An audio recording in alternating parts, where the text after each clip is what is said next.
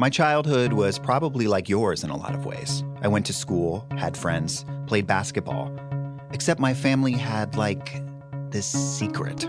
Give me your attention at any moment, and you will receive this grace.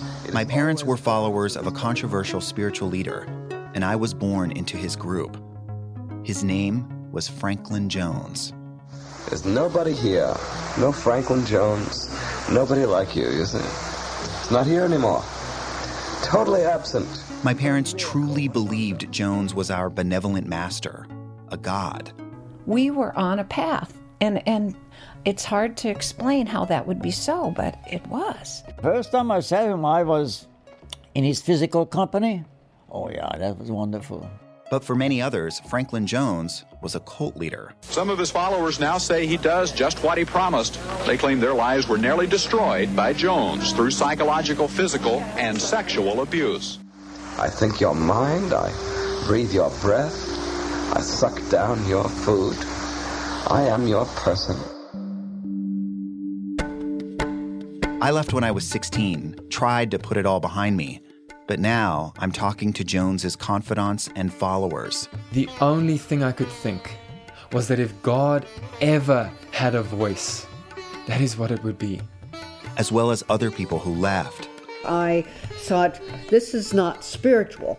He was drunk, and everybody around was drunk. And those who investigated the claims against him.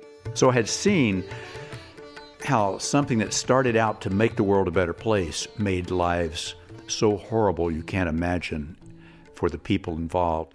Because my whole adult life I've wondered, who was Franklin Jones?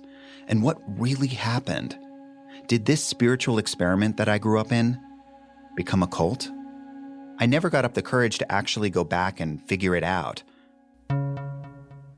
Until now.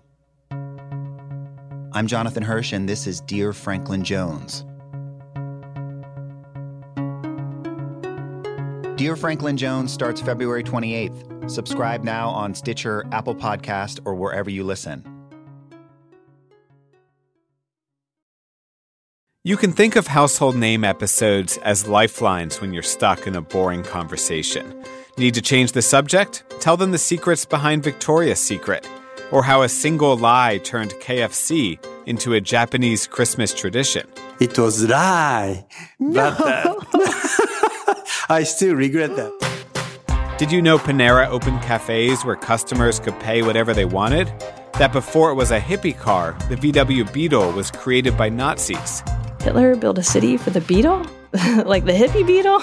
You can talk about how LaCroix, Crocs, Carhartt, and Canada Goose all became surprisingly cool.